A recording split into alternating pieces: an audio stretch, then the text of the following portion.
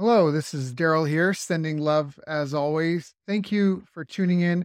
I just want to say if you like this interview, you can check our website for companion workbooks, action guides, tools, checklists, templates, and show notes with links for everything mentioned on the call. Just visit bestbusinesscoach.ca. That's best, B-E-S-T, businesscoach.ca. Enjoy. Hi, I'm Daryl Urbanski, and welcome to the Best Business Podcast. My mission is to help create 200 new multi-millionaire business owners. How? You'll do better when you know better. In my interviews, you'll hear from self-made millionaires, seven-figure business owners, authors, and world-class experts sharing how they did it so you can too without experiencing the same obstacles they did. Now, if you like this interview, please share it with a friend you think will benefit. They'll appreciate it, and I will as well. You can also connect with me on social media. Look for Daryl Urbanski, D-A-R-Y-L, Urban Ski, U-R-B-A-N-S-K-I, and add me so we can be friends. Now sit back, relax, and enjoy what I've prepared for you right here, right now. Hello, everyone. Thank you for joining us. My name's Daryl Urbanski, your host as always, and today we are joined by the one and only Brian Kurtz. Brian is here today because I've asked him to give us the insider secrets to being the world's greatest Little League umpire. I mean, obviously, as you'll find out, he's extremely passionate about his volunteer umpire obligations, but today he's here to talk with us about direct marketing, specifically lessons learned from mailing over 1.3 billion, that's with a B, pieces of direct mail and using it to generate tens and hundreds of millions of dollars. But before you try to pigeonhole him as a one-trick pony, Brian has proven himself as a master marketer in pretty much every single channel available. For example, on top of his direct mail experience, he was also responsible for buying more than $80 million worth of direct response TV spots over a 3-year period, which they used to sell more than 3 million books. He's been inducted into the Direct Marketing Association's Hall of Fame. He received its List Leader of the Year award, and the Direct Marketing Club of New York has also recognized his life work and accomplishments with their famous Silver Apple. And what I love most of all about all of this is how Brian is such a phenomenal human being who really deserves the recognition of what he's done.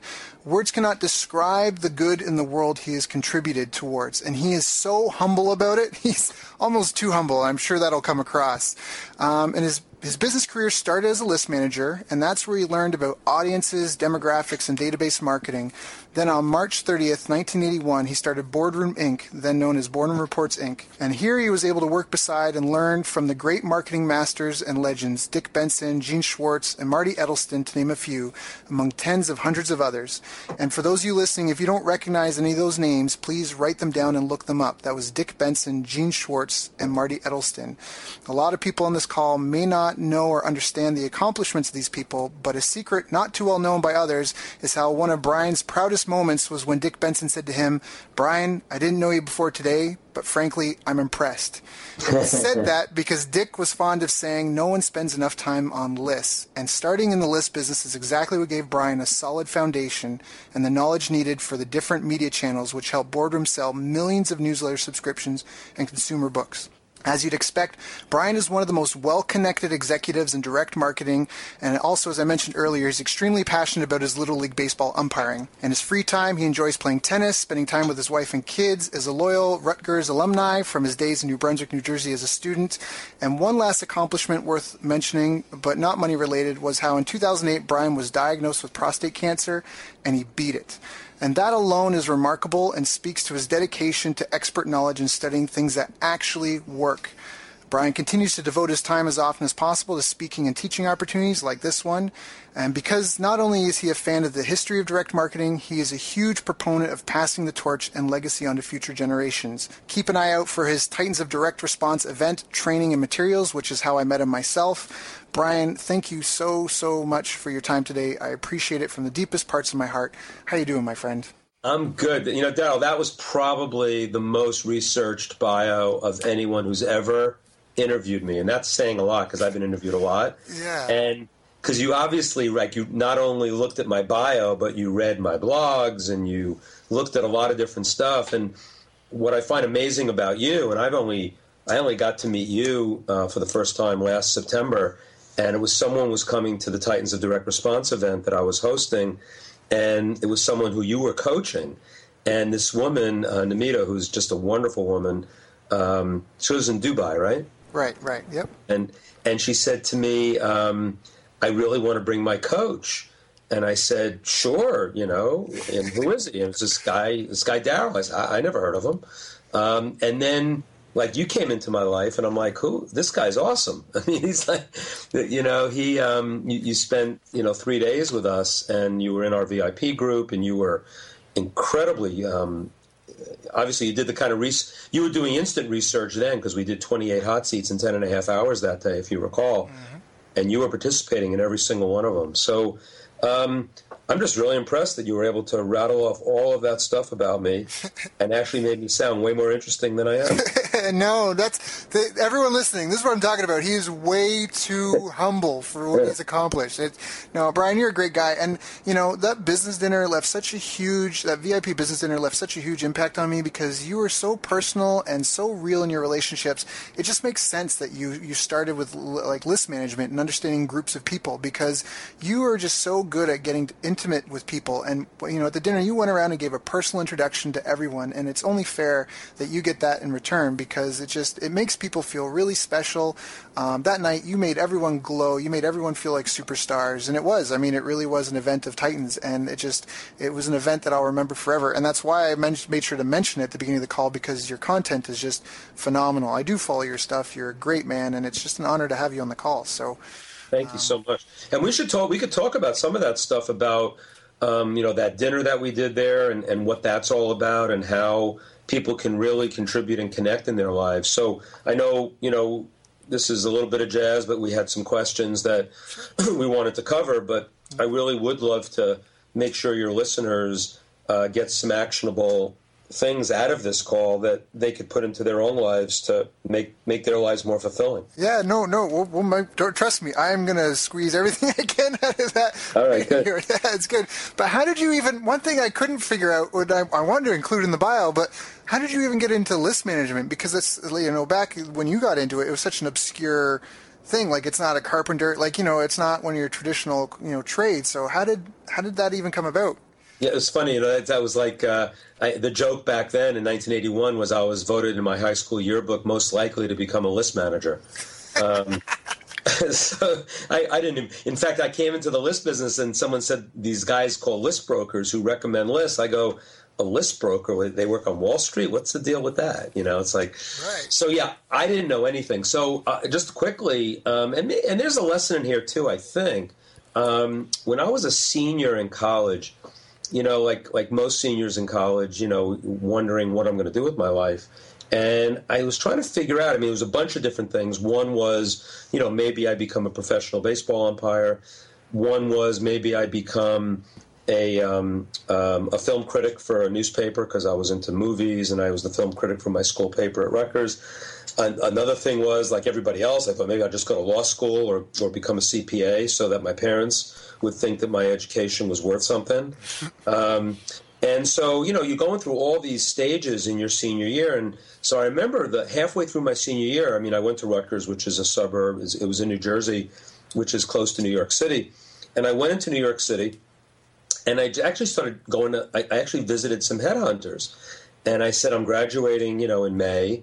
And this was January, and I said, I really want to have a job when I get out. And these headhunters looked at me like, "What? You can't get a job. I can't recommend you for a job now. You're not graduating for another 6 months." But interestingly, my whole life's been about serendipitous stuff. So sometimes you do something. So I was basically going to the city to try to find a job for May or June in January, which was never going to happen. And yet a particular headhunter fell in love with me. And why would a headhunter fall in love with me? I don't know. But I went to see this guy. He had a kid about my age. He said, I think it's so, not many kids come to the city in January of their senior year when they know I can't send them on interviews yet. And yet you wanted to come meet me. That's so cool. And then we got to know each other. And then so when I graduated, I thought I didn't end up doing the umpire thing. I didn't end up doing the CPA or law school thing. And I said, I'm just going to get a job in a publishing company since I know how to write and I knew how to read. I was an English major. So, and I am getting to the point of how I got to be into the list business. Yeah, no, so, But it was interesting because basically I went to college. I learned how to read and write because I was an English major. And so when I just pounded the pavement in New York at publishing companies and just walked into one company after another, I mapped out my days and just dropped off resumes. And eventually I got a job at a play publisher. And it was a theatrical kind of company. They didn't pay me. They paid me less than $10,000 a year at the time. And I was living at home with my parents and, not having a great time. Mm-hmm. Ironically, the block that this company was on 45th Street in New York, across the street from that headhunter I had gone to in January. Oh, wow. And I had stayed in touch with the headhunter, and he started sending me on interviews. And, in fact, one of them was at Playboy magazine, as a matter of fact. And I remember that one. Why do I remember that one, right? Eventually he says to me, there's this one company, Boardroom Incorporated. I've been sending people there. The guy who started it's an entrepreneur, Marty Edelston, and he started it in 1972. He's growing. He's looking for good young people. You're the kind of guy that he's just going to love. So, you just see the progress of when you make true contributions and connections with people, they not only remember you and you differentiate yourself. He was going to get me into this company because he saw some linkage with me and Marty. And so, long story long, I end up with an interview at Boardroom, and it just so happens the interview is not in the editorial side, because I thought I wanted to be a writer or something in publishing, but Boardroom happened to manage their mailing list in-house, which is very rare. Most companies would have a mailing list that they would give to what they call a list manager to basically represent their list in the marketplace. Like Money Magazine has a list of subscribers, and some company would represent the Money Magazine list to get other people to use the list in direct mail. So, and this is all direct mail now. This is way before the internet.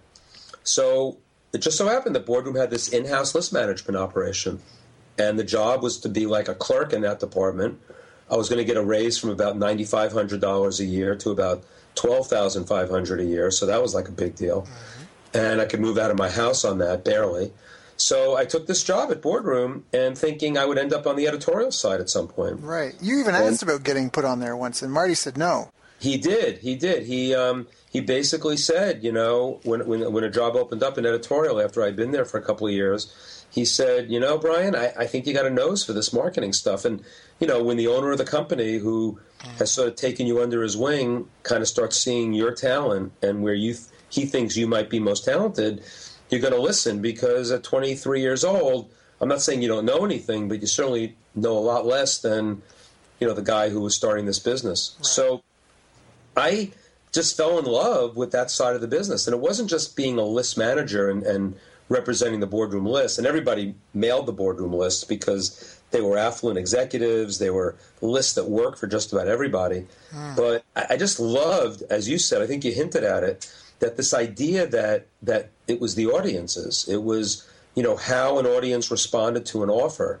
And my curiosity was so piqued by this business that that's how I started getting all that, curiosity to learn about copywriting and to learn about offers and to learn about the kind of direct mail, not only that we did to get the lists that we had to put the names up on our list, but all the different people that used our list, and to learn about all these different companies that were probably the kings of direct mail, through the 70s, 80s, and 90s. People like Reader's Digest and Time Magazine and Consumer Reports and all the different catalogers and all the different fundraisers, political fundraisers. So learning about all these different areas, and that everybody needed lists, everybody needed to mail, in our case, our affluent executives. And so to be exposed to all that was just incredible. And there was no turning back. Like once, I realized that I wasn't going to be a writer. I'd figure out some other ways to do my writing, which I'm doing now, actually. But it was more about being a marketing guy. And coming from the list side of things, I think you really do learn what makes people tick. And then it went into copywriting from there. I never really became a copywriter per se, but I worked with probably the greatest copywriters who've ever lived. Yep. And what an experience that was.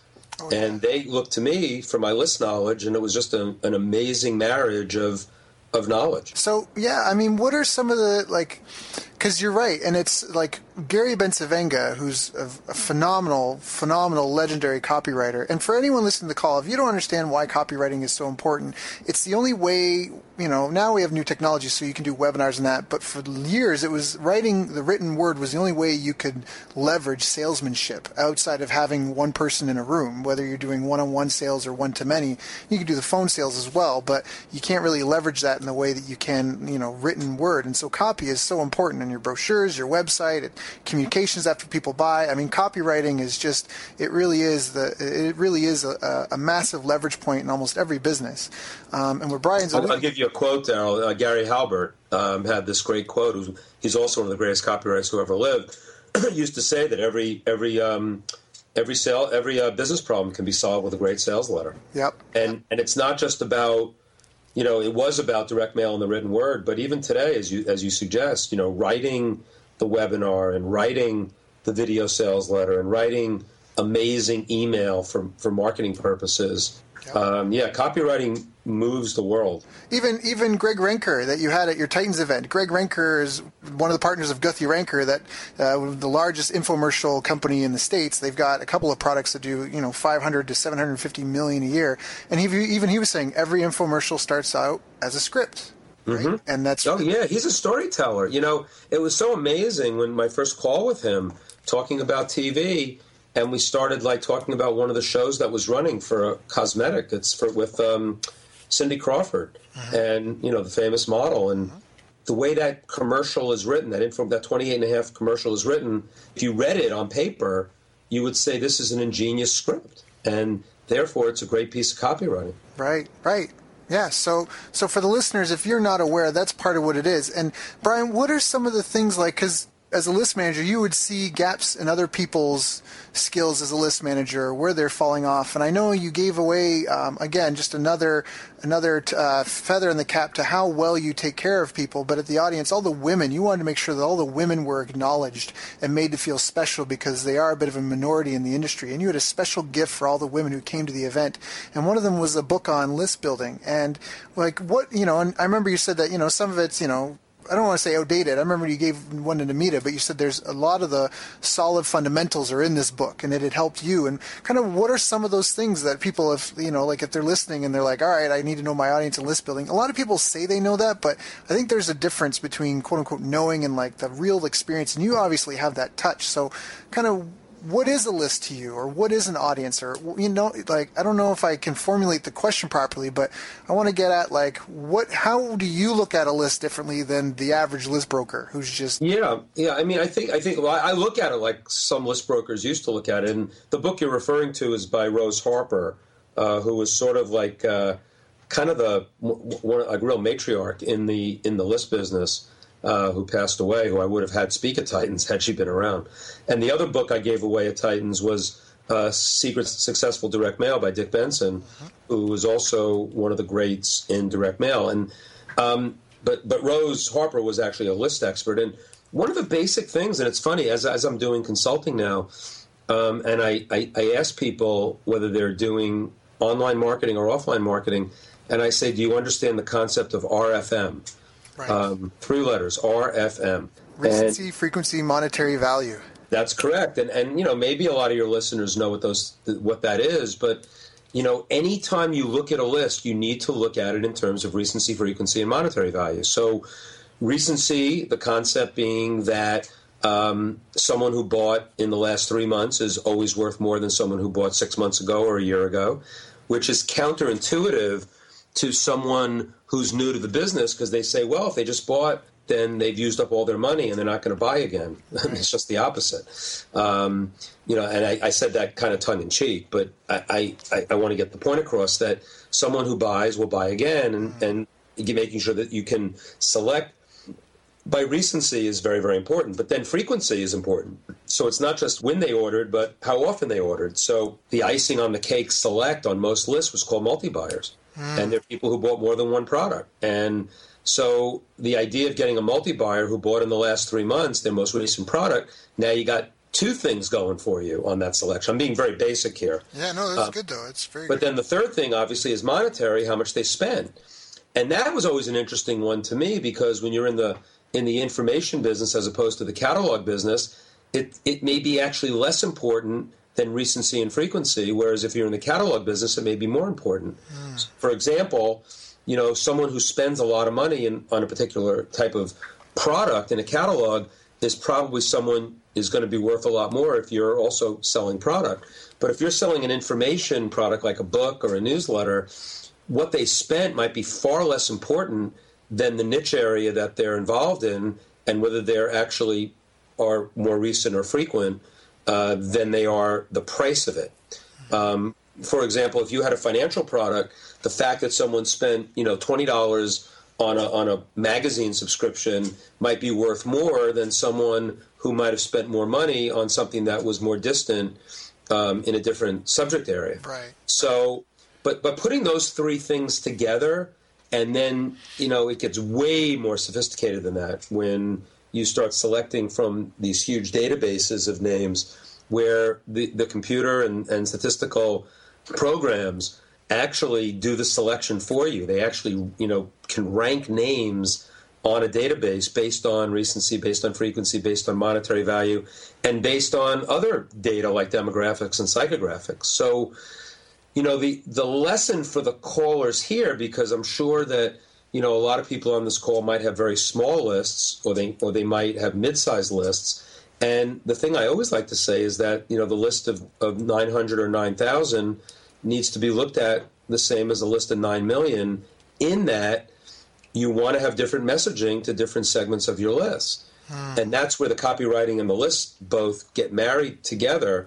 And I'm finding that the more I've been doing consulting with people in the online world, the more this aspect, this idea is coming up as something that's really, really important to figure out how to look at audiences in different ways with different messaging. Right. So you can see that the list is also related to the copy and to the offer that you make. Right. So you have a different offer for someone who hasn't bought in 6 months versus someone who's bought in the last 30 days? Absolutely. There's another rule of thumb in the list business that your ex-buyers or your previous customers is always going to be your best list. Right. So that concept could be taken into almost any business. So someone who was a subscriber to whatever you do and they lapse their subscription, usually they lapse because of time or money, but to get them back in, you don't have to resell the product in the same way as if it was someone who was in there for the first time. Right. So when we sell to our ex-buyers, there's much more of we want you back and you're already part of my family, as opposed to I'm trying to, get you into my family for the first time. Right.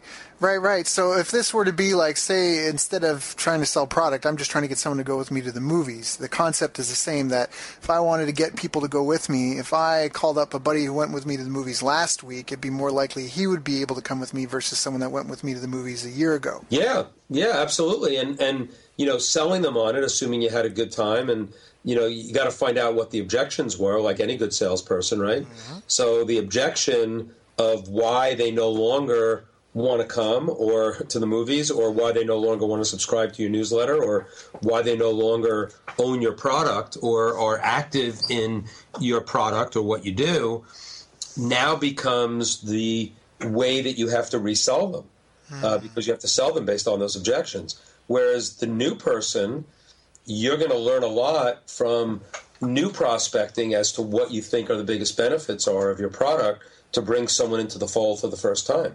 Right. And so, and that's why testing is so important. I mean, there's no one answer to any of these things, and it's why you test different copy approaches to different audiences, and it's why you test all the different segments of your list differently. That's so powerful. I already know, and it was such an aha moment for me when I was in Boardroom's office, and I remember asking that. I was talking to some of the people, and they were just saying, of all the data points that you track, RFM is the most valuable. And you guys have millions of customers, and that just blew my mind, because it's almost like you said, like you have to treat a list of 900 the same as you would a list of 900,000. And that's just really, really, really awe-inspiring to me. Now, what were kind of some of the major challenges, I guess, that you had in your career with Boardroom? I mean, now you're launching your own thing, you're stepping out in the foray, and people are kind of fighting over you. We were kind of laughing about that before. Now that you've got more free time, were there any kind of growing pains or big challenges in that? I mean, in your evolution as a marketer yourself, and in learning the business, and in learning direct mail, and then learning how to apply it to the other channels, what were kind of some of your biggest challenges in that? Yeah, I always think in terms of either, I don't know if it's light bulbs or turning points, but, and usually they, and I did a presentation recently, which I'm going to expand on some more, but the idea that, those turning point or light bulbs, I started trying to pinpoint them. And, one of them, as I recall, was the idea that I always wanted to, you mentioned it before in my bio, that I always wanted to sell our products on TV. I always felt that it was such a big medium that we were not tapped into. And early in my career, I couldn't figure out a way to get into TV because back in the early to mid-1980s, most TV was 1 minute and 2 minute commercials. And to sell a product like ours, which was not that well known, whether it was our books or our newsletters, it wasn't like selling, something that was a well-known brand. And the publications that could sell on TV, like Sports Illustrated and Time Magazine, had an easier time of it because people knew what it was, and you can do it in 1 or 2 minutes. And so when the infomercial came about, the 28.5-minute show in the late 1980s that became available, I swore to myself that I was going to figure out a way to get into that business. So in that respect, it was a huge challenge from the mid to late 1980s when infomercials came on the scene, and actually having our first successful infomercial, which didn't happen until, believe it or not, 2005. Wow. And I just didn't figure it out until then. I tried so many different ways. So I didn't spend a lot of money chasing it. I just spent a lot of anxiety chasing it, figuring out how to do it. And it's a longer story, which I don't want to go into, and I tell it. I've told it in other interviews, and I think I even told it in one of my blogs. I said how Insomnia led to a $200 million franchise. But, you got to have that moment, that kind of triggers it. But you also have to have that dream. And so I think that whenever I was challenged with something, I want to be on TV was the challenge. I just kept thinking about it and writing to myself about it, and until eventually, it doesn't come to you by magic, but it comes to you by all the different other work you do.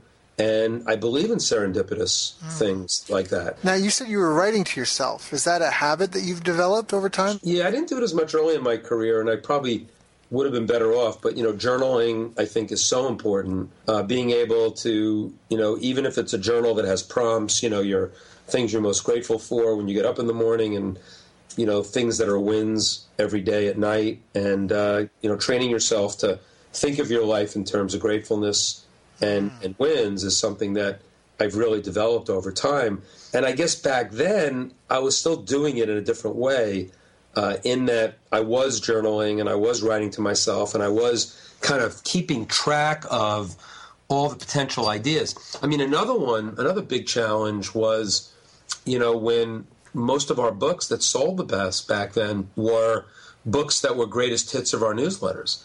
And so we didn't have to, go out and create very much. It was just sort of rehashing the editorial. And I realized we were going to run out of editorials. So that was one of those, light bulb moments that said, how are we going to increase our reach with more content? And that led to a whole program where I started buying the rights to outside books. But that took a long time to get to. That's a great point to bring up, because this is a conversation that's come up a couple of times recently in other discussions and other interviews. It's, do you take one product and do you try to take it around the world? Or do you go inch wide, mile deep and try to, have a bigger back end? And you kind of just started touching on that. Like, you've got this newsletter, the subscription, but it's a monthly newsletter, and you do your best-selling products are the best of that, but that's a finite resource. So do you just try to sell the best of to a larger audience? Like how your solution was to license other content? Is that true? Yeah, so it was, the answer is both. I mean, we were able to go pretty deep with with the content that we already had, but to bring in new people into the fold with a new product and to get into different niches, it was going to be impossible to do that without looking beyond our four walls. So you both, and I guess in the online world today, we talk about, what are the new products that we're all going to do to be the new front end products, and what are we going to do on the back end to go deeper with the products that we develop that seem to resonate the most with our audience. And you have to do both. Now, I do know that a lot of the places where I hang out, in the mastermind groups and the people I like to hang out with, they would much rather go a mile deep and an inch or two wide, as opposed to going a mile wide. And I think that that's been a prescription for the business models that have had the most success. And every time I think about going too wide in whatever I do, or when I'm consulting to someone who is not niching down enough, I kind of remember some of the challenges that we had at Boardroom where we were not niching down enough and we were too wide. And I think if we had some great successes with going wide. I mean, Bottom Line Personal at one point, it was always close to 500,000 subscribers, which is a really big subscription list at, $39 subscription. But, there are a lot of people who we were competing with that were very happy with 100,000 subscribers at, hundreds of dollars, which was a whole different model in the newsletter business. So I think that going forward, I think being in it. So again, to go back to your question, one of the big challenges that I always faced was, our products were a mile wide and an inch deep. How did we figure out ways to go a mile deep? And it was a big challenge, and we didn't always meet it, and we had a lot of failures doing that. But that's how you get to your successes. Yes. That's actually perfect for me, because I have a couple of questions I want to ask. Because when do you decide to scale something to the max? Because something that I don't know if a lot of people are willing to confess, but a lot of marketing fails. If you're tracking your results, the vast majority of what you do will fail, but the winners are what make it worthwhile. And when do you decide to scale something to the max? Well, direct marketing is beautiful that way, because the mass desire, and what Gene Schwartz talks about in the great book Breakthrough Advertising, I think the audience tells you when you're going to scale. Because in direct marketing, you start with a test quantity and you pyramid, as we say, from that into not to huge quantities, but to the next level of lists or the next level of audience. And as you fine-tune both the audiences you can go after and the messaging that you can do through your copy and offer, I think you're going to... The scaling, this will sound kind of corny, but the scaling sort of comes to you as opposed to you forcing the scaling. You can't force a product on an audience. You have to really sell benefits. You have to really give people something that they really need, and Gene Schwartz talks about all the different levels. Some people know they want it, but they don't know they need it, or they know they need it, but you need to make it available in a way that makes it accessible. And there's so many different angles to this, but there's no one thing that says now it's time to scale. But I think I love letting my audience tell me, and that's why we also did a lot of surveying of our audience. The idea of making sure that you don't go down avenues with your product until your audience tells you that they want it. And there's a lot of ways to do that, and there are very sophisticated ways to do that online these days, which I'm very impressed with. Yeah, no, there definitely are.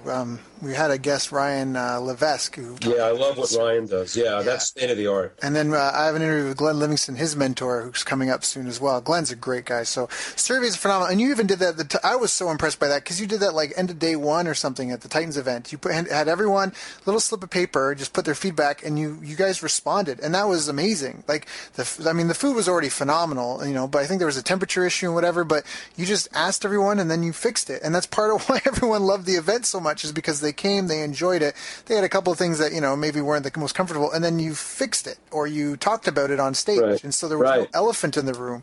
And that just, people feel heard, they feel catered for.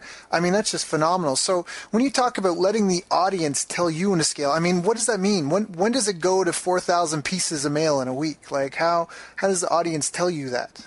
I mean, I'll tell you, again, the beauty of direct marketing is that everything's measurable. So I really would never scale on something that, isn't working. And that sounds kind of silly to say it even like that.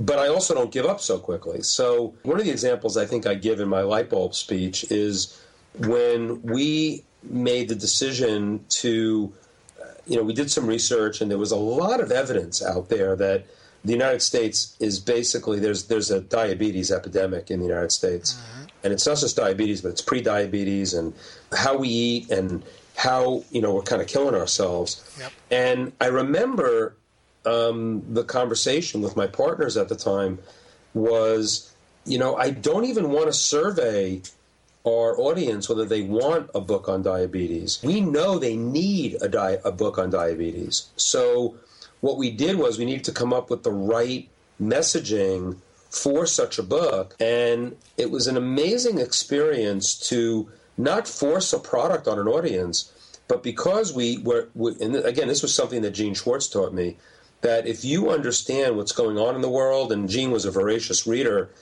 and that's what made him a great copywriter, he always knew where the needs were in the world because he read everything. I mean, he read the National Enquirer, and he read Charles Dickens, and he read, all the current novels, and he read, all the top, nonfiction books, and he just had a sense of what people needed, what they wanted. And I was really proud of ourselves that, in the case of this diabetes book, we recognized something that we knew and we knew we wouldn't give up if the first test didn't work.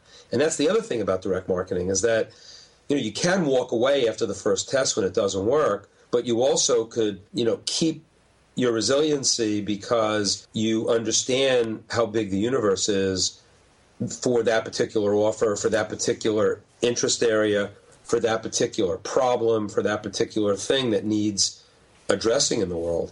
And so that was a really great lesson in when to sort of, when to break the rules. There's a great Picasso quote, you follow the rules like a pro so you can break the rules like a master. I like that. I think that's the quote. I'm close. I'm close. You said it well. Even if it's not, you said it well. But that's the concept. I mean, the idea that we've been doing direct marketing for so many years and we understood how to test and how to roll out and how to pyramid, as they say, and how to decide when to scale, using your word.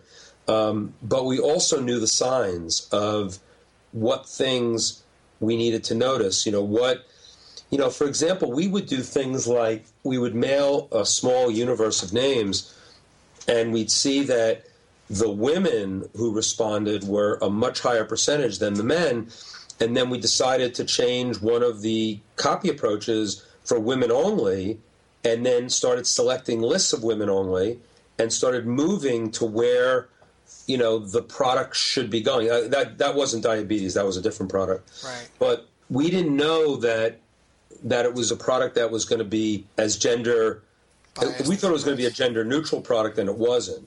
Right. And so we let the market tell us that, and then we were able to scale into the female market on that product, but not necessarily across the board. Yeah, that's a great example. So you put it out there. And, we did an interview with Max Carey, who's a phenomenal individual such as yourself. And he was talking about that. Most people, they just launch a business and then it either fails or flops, but they don't actually invest the time, the 8 to 18 months to dial it in, to, almost like those old school radios. We had to turn the knob to get a clear radio signal. You throw it, and that's almost what you're describing. You did your research, you put your best foot forward, you launch it out there, and then based on analyzing, that was on your blog, Follow the Money. Following the money would show you, when you said so eloquently, letting the audience tell you, told you that you needed to almost specialize your copy and even your product for the female market and roll this out. Is there any other examples? Do you have another example of like a quick campaign that you kind of rolled out and quickly were able to scale based on some feedback and just following the money, so to speak?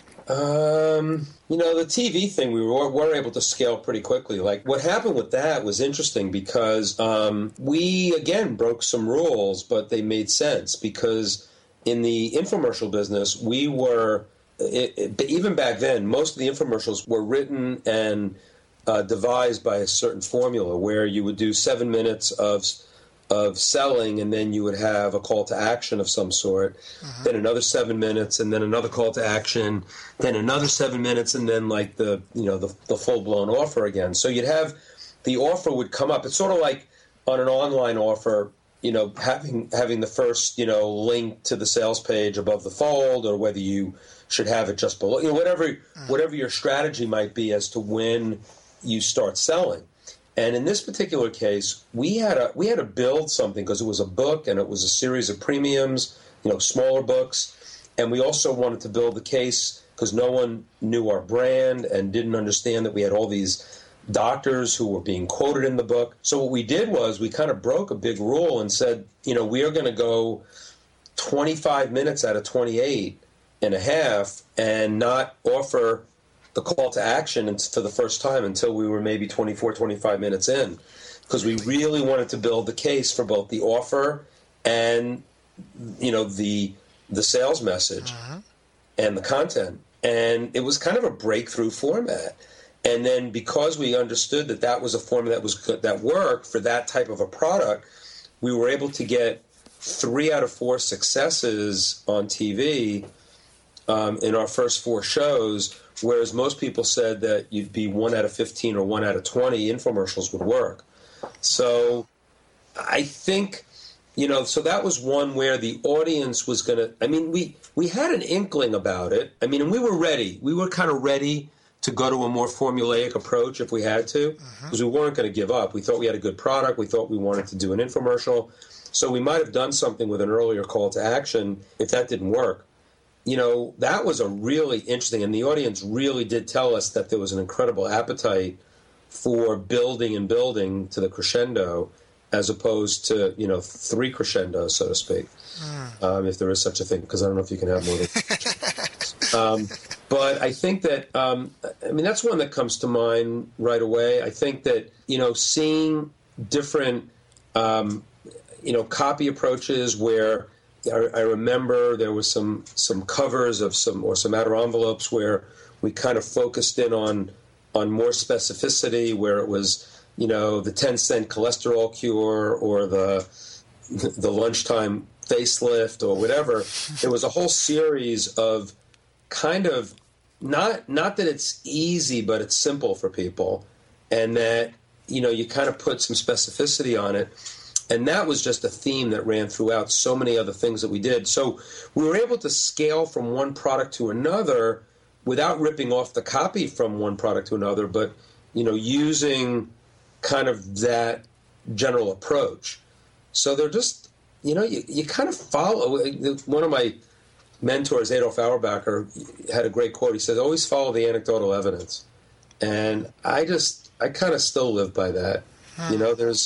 There's so much evidence out there, and you just have to listen for the clues. Following the anecdotal evidence is such a cool thing, because you're kind of watching someone else maybe not perfect the model, but do something within a model. And, frankly, some people are like, I thought we were inventing something with the infomercials we did. I thought we were inventing something with some of the direct mail we've done over the years. And in a lot of ways, we were just sort of perfecting a model that was kind of a variation on something we had seen. And, those are usually the biggest things, the biggest successes that in my career anyway. Now, were there any of those campaigns that you thought would have done well, or, that you thought it would scale, but it didn't? Is there ever a time, we talk about direct marketing and how, it's measurable and therefore you can track your numbers, and as long as you're profitable, you can feel confident scaling. But were there any time, is there any case where you can't trust your own numbers, or what do you do if you have, inaccurate data, or you're not sure? Like, how to, because a lot of people, direct mail is it can be really easy to trace your results. Coupons and, department numbers and all sorts of things. But online, it can get convoluted for people. They don't know where a lot of their business is coming from. And, for anyone listening, the history of direct mail is such a great teacher for how to use online marketing. It's where I got a lot of my own education, because it's the same principles. It's just applied digitally, and and in some ways it's more robust. And here's a really great tip I've heard, and Brian, maybe you can chime in on this. I've heard people testing sales letters online first because it's so easy to get traffic and eyeballs and so easy to make changes, and then they take their proven letters and they drop those in the mail. Have you ever heard of that happening? Yeah, there was a lot there, Daryl. So I'll start with the end of that. Yes, the answer is yes. I mean, we've actually done surveys for new products online, and we're able to move them into direct mail with some confidence. Not always, but usually.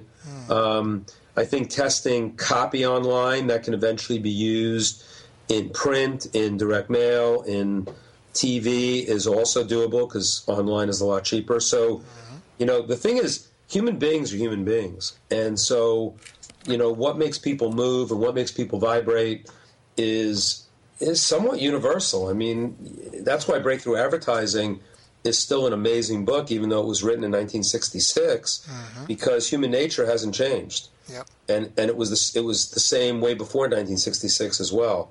So that the online to offline testing methodology, very, very useful, very, very important, and it is doable. But your whole thing about all your questions about measurability, very, very important. I don't think there's any excuse for anybody, no matter what your medium, to not track your results. Now, you are right that not knowing where the orders are coming from. This was a discussion that we had at Titans with Greg Ranker about it, what they call attribution. Right. And they're running an infomercial and they don't get a lot of orders, but then all of a sudden more people come to the kiosks for Proactive, which is the product that was being sold on the infomercial. And how would you track that traffic to an infomercial? And so they're trying to devise all sorts of sophisticated ways to kind of figure out where people are coming from and whether the media that you're buying is paying for itself. But I will tell you this, that in direct mail, because it was so expensive, you had to track everything down to the penny almost. Whereas in online, you can get away with a lot more mistakes because how cheap the media is for the most part. But that doesn't mean that you shouldn't be a slave to your numbers. Dick Benson had a great quote, you have to believe your numbers, it's all you got. But then make sure, and I've blogged about this quite a bit, make sure that the numbers you have are statistically significant. I did a blog somewhat recently about, I was doing an online launch at one point, and someone was doing kind of on-the-fly creative testing, and so two emails went out at the same time to a particular audience, and it was about a $100 product, and someone said, look, on one version of the sales letter got 12 orders and one got 8, so it looks like we have a winner. And I looked at him and I said, are you kidding me? And I'm not even a math guy. I mean, I rely on other people for that. But, you just called a new, what they call a control, which would be the winner, based on 12 orders over 8, when A, the whole thing hasn't played out yet, and B, 12 orders over 8 on a $100 offer is not statistically significant. So I think that, there's not a quick answer to what you said, but I would encourage everybody to really make sure that they track everything that they do, and try to attribute it to whatever the media that you're spending money on, because that's where you're going to lose money if you're not tracking properly. And if your entire campaign includes some things that aren't that expensive and it looks like the total campaign is doing well, I'm not saying don't do it, but I'm saying try as hard as you can to try to attribute to each medium on its own and make sure that at least it stands up. I learned of a guy who was doing a lot of Facebook advertising and was having a hard time selling what he was doing to some online marketers, because if you had a low-ticket offer, even if Facebook advertising was fairly cheap, they weren't getting their money back on that first order, and they certainly weren't tracking. They weren't tracking anything Well, I apologize for my phone ringing. Oh, that's okay. So I definitely think that it's just critically important for that. So this online guy was trying to prove that you can actually pay for Facebook advertising and make it pay out, and that you have to look at the lifetime value of the customer, which is something that I'm sure some of your other speakers have talked about. I know Ryan Levesque talks about this. So. You don't want to just take what you spend in media and decide whether it's going to work or not going to work based on that first order. So that's the other piece of this, when tracking and making sure that everything that you're doing is paying out. Yeah, you need to know the lifetime order, because marketing can be really expensive and it can be so hard to make your money back in some instances on your first sale. And even if you do have something that's selling well, when you try to scale and roll it out, your numbers are probably going to flatline and that product will not continue to produce the ROI that it has. And so you're just buying customers, and then it's all about having a back end. And then when we talk about the RFM analysis and treating and segmenting people and communicating them differently, that's where you can get the highest leverage ROI, right? Because exactly. You're spending your marketing dollars where it's going to be sales. And something that we haven't mentioned, and if someone's really new to this, please listen to this call a couple of times. Brian's dropping some amazing stuff. But you can, we've talked about tracking to the penny, but you can almost predict to the penny what you're going to generate as well, right?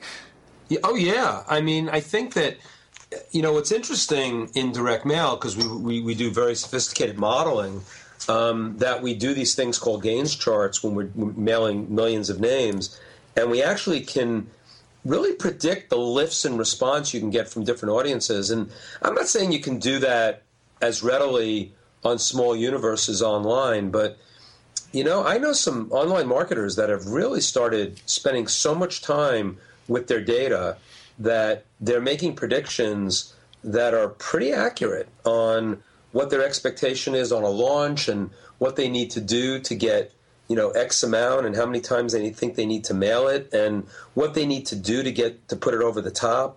And I think one of the beauties, though, that I'm sure I sound like the old man here, but I think when I see marketers today, the ability to keep giving away more content as you move through the funnel or as you move through the sales cycle is so exciting when you think about it. In the old days of direct mail, you really couldn't give away all that content without a sales message embedded because of the cost of postage and printing and all of that. Mm-hmm.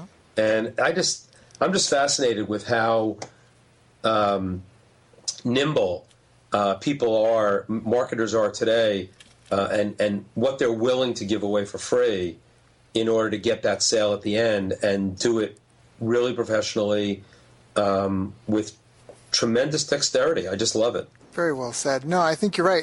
In some ways, though, some people are lazy, because that's why, that's why what you bring to the table is so valuable, and why I encourage everyone on this call to look up the history of direct mail and to learn from it, because, that's one of the things we mentioned a mutual friend, Ken McCarthy. We actually have an interview with him already released, the godfather of internet marketing. Anyone who's an internet marketer should definitely listen to that call. But that's one of the most powerful things I got from Ken, was his ability to translate direct mail over to the online world and describe it in those terms. Because you look at a lot of people today, and they don't understand the power that they wield. You can target people on Facebook or even on Google down to the thought that they're having. To just with insane detail, you can target people. You can target left-handed blonde women that only know how to hop on their left foot. You can just, it's crazy how easy it is to access those people, and at such a low cost. It's the internet. It's the most efficient, but the least effective, right? Well, yeah, because I think that you have to don't get fooled into thinking because it's cheap that every time you email somebody inexpensively, that there's not a cost to that beyond the 75 cents a thousand. Right. Because there's a theory. Gordon Grossman, another one of my mentors, who was a guy who built the Reader's Digest in the 1960s and kind of invented sweepstakes. A lot of people owe him a debt of gratitude. But he always used to say, every time you mail, and this was back in direct mail, but the same is true today. Every time you mail to somebody or you contact somebody, you could be taking away response from a future offer that you have if you're not addressing them in the right way. I mean, I heard a horror story. Just to bring it home, there's a guy had a list that was a very spiritual kind of list, and he was selling spiritual products. He was an affiliate for other spiritual products. And one day he decided to do an affiliate deal with a guy who had an offer to sell an investment product. And it's not congruent. It's not congruent. And so this audience was like, wait a minute. We're by their own admission, they've already told you they're kind of woo-woo. Right. They're not interested in spiritual stuff. They only expect you to sell them spiritual stuff or to talk about it. And now you just sold them something that was totally out of left field. Right. And so they might have sold a few of the financial product, but he had more unsubscribes to that offer than he would for any offer.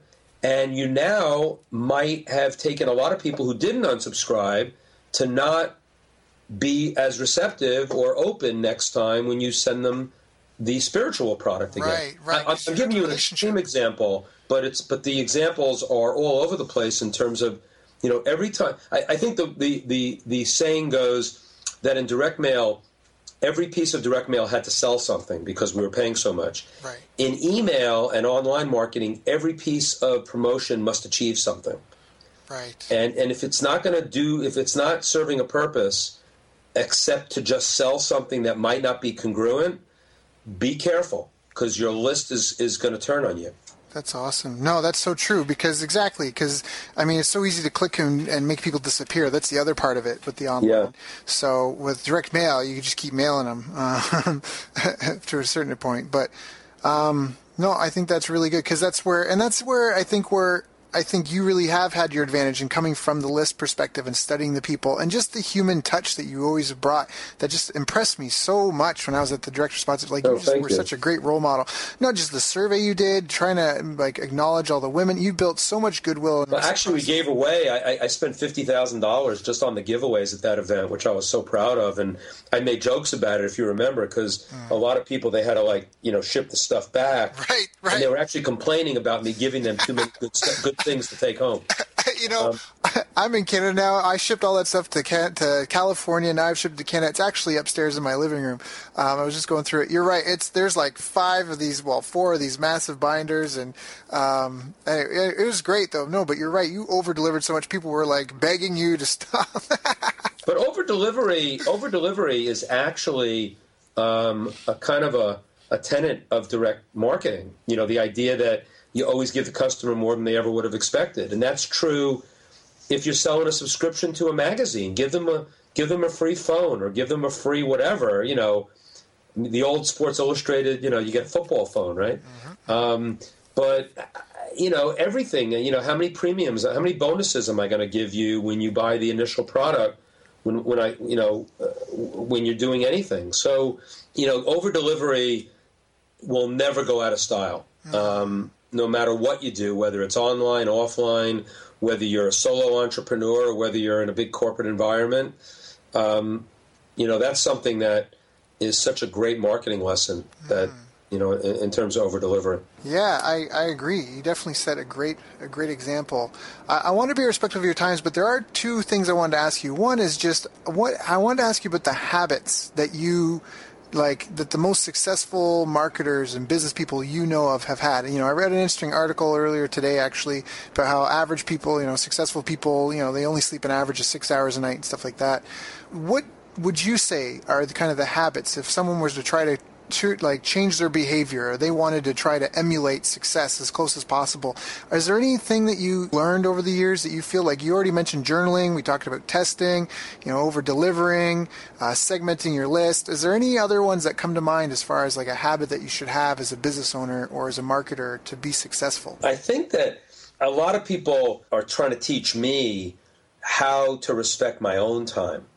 And it's funny. I mean, you just said it, and I could sit on the phone with you for hours.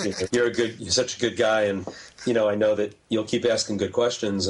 But I mean, when you're like, this idea that overload doesn't serve anyone, and being in overload and trying to serve somebody is kind of a disservice to them. And so, there are people that, take their whole day, and basically their whole day is in 5-minute segments, and I'll give you, 4 segments, which means you get 20 minutes. And I don't think you have to be as religious as that to it, but I think that really, prioritizing, figuring out what's the most important thing to do today. I don't do it every day, and that's when I get lost. Putting the 5 things that I want to accomplish today at the beginning of the day. Usually, I separate my business and personal. So, one thing, I'll have my list of my top business things I want to get done today, my top personal things I want to get done today. Everybody has their own methodology for that, but I think that really respecting your own time and giving yourself kind of permission to be a little ruthless with your time, and I'm going to have to learn how to do that better. So that's probably the one that popped into my head first and foremost. I think also just the whole concept, and I mentioned it before, of gratefulness, that I think that, grateful for every day you're above ground, and grateful for, the people in your life, and, as you get sort of stressed out and as you start not being, being agitated or not being pleasant to people, I think the world will end up turning on you. I don't want to be too woo-woo about this, but I think karma's a bitch. And so I think that if you put out, and I learned this in a bunch of different lessons over the last bunch of years, that, when you're not for the success of others, if you're not for the success of others, you are absolutely going to get ill. You will physically get ill. And there's a Brazilian writer who I started reading recently. His name is Norberto Keppe, Norberto Keppe, Kepppe. And he has a book called The Origin of Illness. And it really is all about envy and how envy makes you ill. So that the concept would be that if you got on the phone today, Daryl, and told me that you're doing these podcasts and it's kind of changed your life, and I can't, whatever all the good news about Daryl. And if I spent a moment thinking of being envious of, I wish I had a podcast, I wish I was more like Daryl, I wish I could do what he's doing, that is a prescription for illness. Whereas the opposite of going grateful and saying, and I've written about this in one of my blogs recently, that, if I'm grateful, like, holy moly, Daryl is an expert in podcasts now. He's going to get better and better at it. He's going to interview all of these superstars. I'm so lucky to being interviewed by him. I'm grateful to be interviewed by him. And maybe if I ever want to do a podcast, he'll teach me how to do it. Or maybe I can bring him some other great people to be on his podcast who will then be on my future podcast, or they might be a guest speaker at one of my events. I mean, I'm just dreaming here about, and it's not all about that I have to get something for something. It's not all about, that if I do you a favor, you do me a favor. That's not what this is about. But it's about really being grateful for the people in your life and their expertise, what they do, how they share it with you, and how you learn from it, instead of being envious. And so whenever I go to envy, and we all do, I mean, it's human nature, right? I mean, you hear about someone, they just did a $2 million launch. If you got, your natural response is going to be envious. Most entrepreneurs are going to say, wow, how did he build a $10 million business when I can't build a $1 million business? But go to gratefulness first. The fact that you would know that person, that they could help you with some advice on things that you might be doing. Get in a mastermind group with them. That's gratefulness over envy. And I think that that's one of those concepts that's been around for a long time, but it's one that's really been hitting home for me. And you have to wish people well, even if you don't like them, too. There are people in your life that maybe were mean to you or they did you wrong in some way, but all of that is victim language, right? I mean, and anything where you make yourself the victim is probably not going to get you to get to the next step, in your own growth and your own achievements, and it's going to hold you back. That's awesome. That's so awesome. Brian, my only last question, is there anything that I haven't asked you that I should have asked you? I don't know. I mean, I think a question that I don't get asked that often, but it's kind of, for me, it's a potential moose on the table that I want to dispel as quickly as possible, and it's that, the fact that, I use T-Rex the dinosaur as, part of my email address, and I just don't see myself as a dinosaur, and yet I do think that knowing the eternal, and you kind of hinted at this, knowing the eternal truths of direct response marketing that I've experienced and bringing them forward I feel like that's my life mission. So maybe the question could have been, not that it would have been a better question than any one that you asked me already, could have been something like, what do you want to do when you grow up, Brian? I mean, you've had a pretty good career, and, you just left the company after being there for 34 years, going out on your own. And as I think about it, and I just wrote about it this past week because I've been thinking long and hard about it, because I want to make a bigger difference. I don't want to make less of a difference. And when you don't have a big company behind you, sometimes it's harder to do that. But having impact in the world is really about, who you're going to surround yourself with. And what's the old expression you're kind of you're the average of the 5 people you spend the most time with? That's correct. And so I've got to continue to just spend time with, people that are going to make me play a bigger game and create a bigger impact. So I guess the question could have been, what makes you qualified to be relevant to marketing today, based on the fact that, you spent most of your career in the direct mail world and in an offline world, and you've only learned the online world along with everybody else.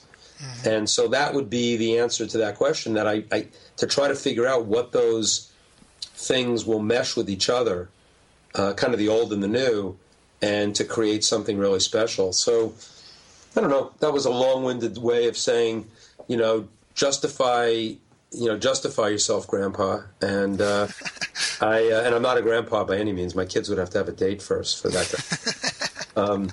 But I've been around, so I have to make sure that I stay really relevant. So I need to stay on top of what's going on in the world and be around people like you. Well, yeah, I think there's a lot to be exchanged between the two, because, I think where a lot of people go astray is thinking that it's all online, and that's so dangerous, just relying on any one media, especially one that you can get shut down so easily. I think the mastermind group that I want to put together, because there are so many mastermind groups and they all do different things. And I think the one area that I'm really excited about doing, and it came up at the Titans event, is I want to have the mastermind for multi-channel marketing. There aren't really any masterminds either for offline marketing, because no one wants to just do offline. And I don't know that I want to do that either. I could probably do a mastermind just on direct mail and print for online marketers, and they all should be looking at that. Oh, they all should.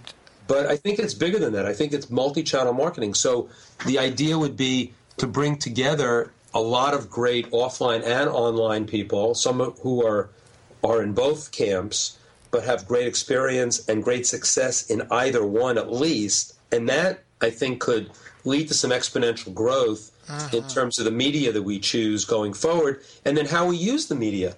Your point about using, online for surveying to get into different areas of print, to figure out how to do radio to maybe get into TV, which is something that is done very often. To use, believe it or not, newspaper space advertising in certain categories as an entry point.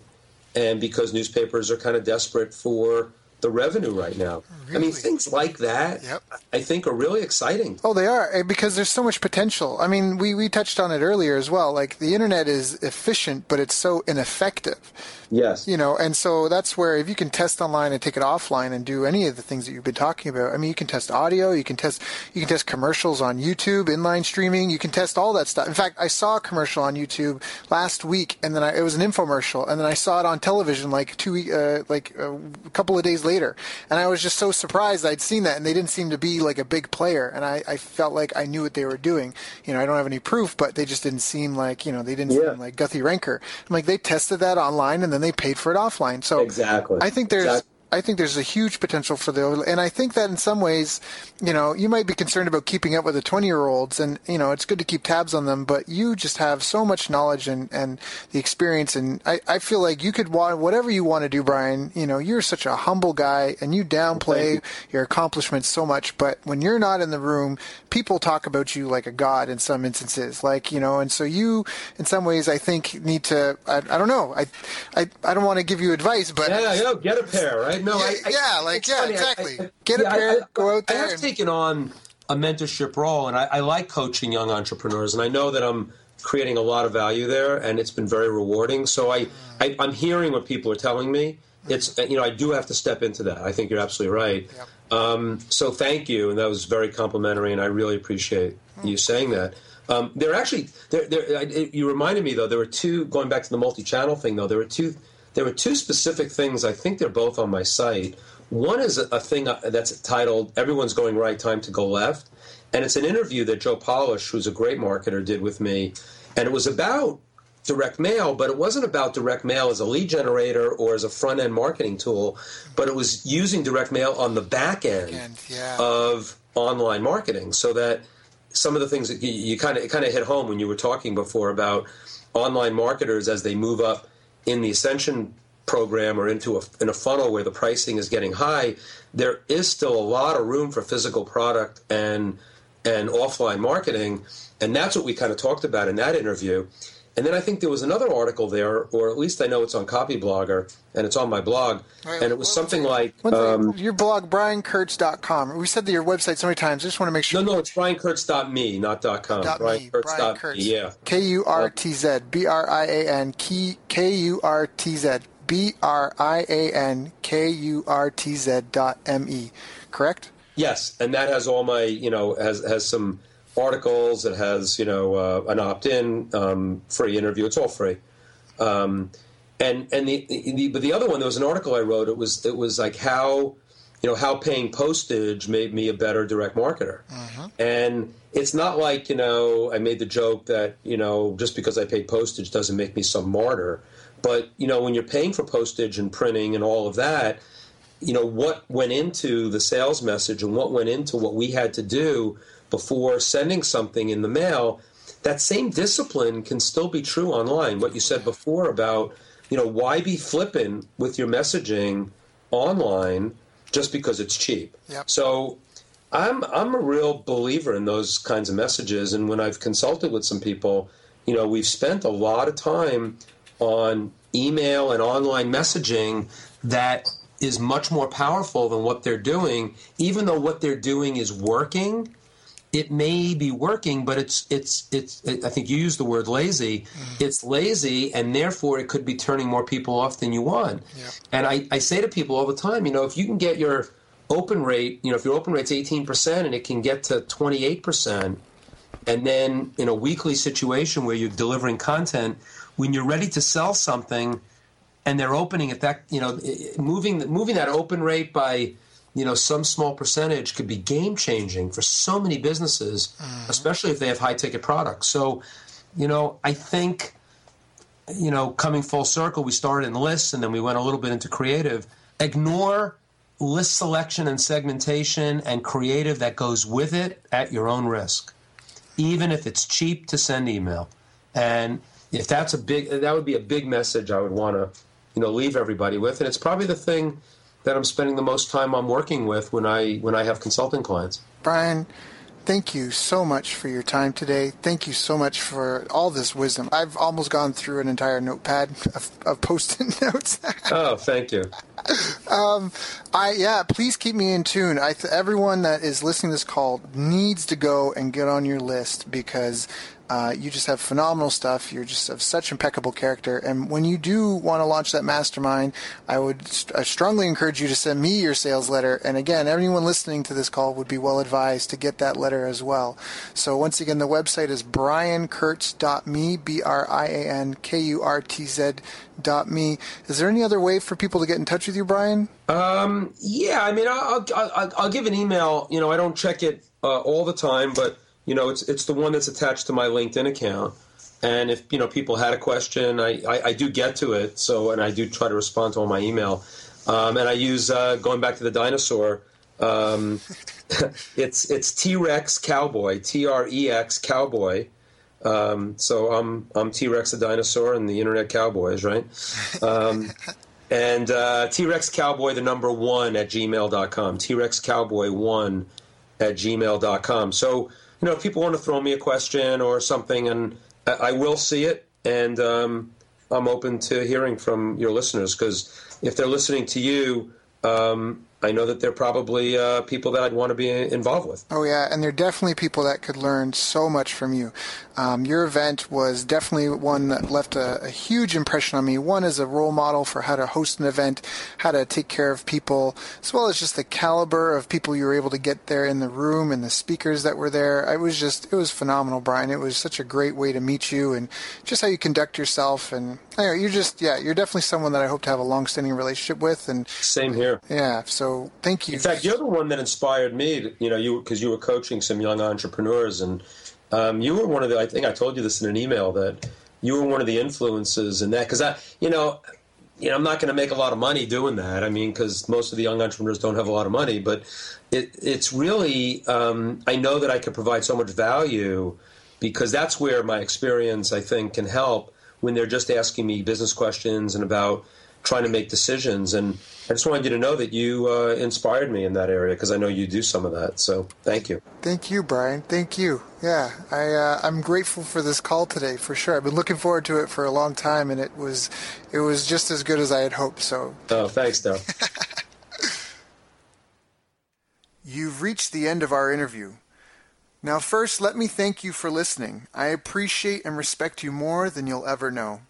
And now I'd like to ask you a couple of questions. First, what 3 lessons did you just learn? What 3 aha moments just jumped out at you?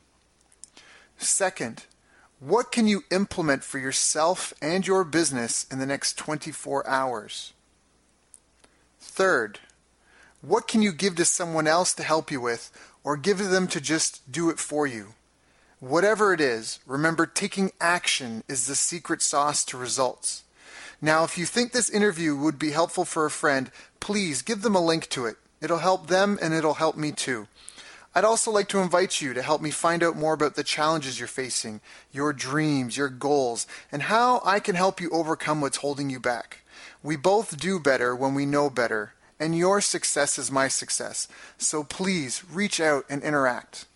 You can visit our website, bestbusinesscoach.ca for Canada or California, where I'm from and where I'm living. You're welcome to also try out one of our paid programs. You can find us on YouTube, Facebook, and pretty much every other social media channel you can think of.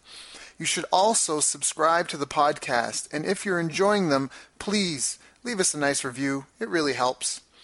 That's all for now. Once again, thank you. Take care of yourself, and remember, the world needs the best business you can build. And I believe in you.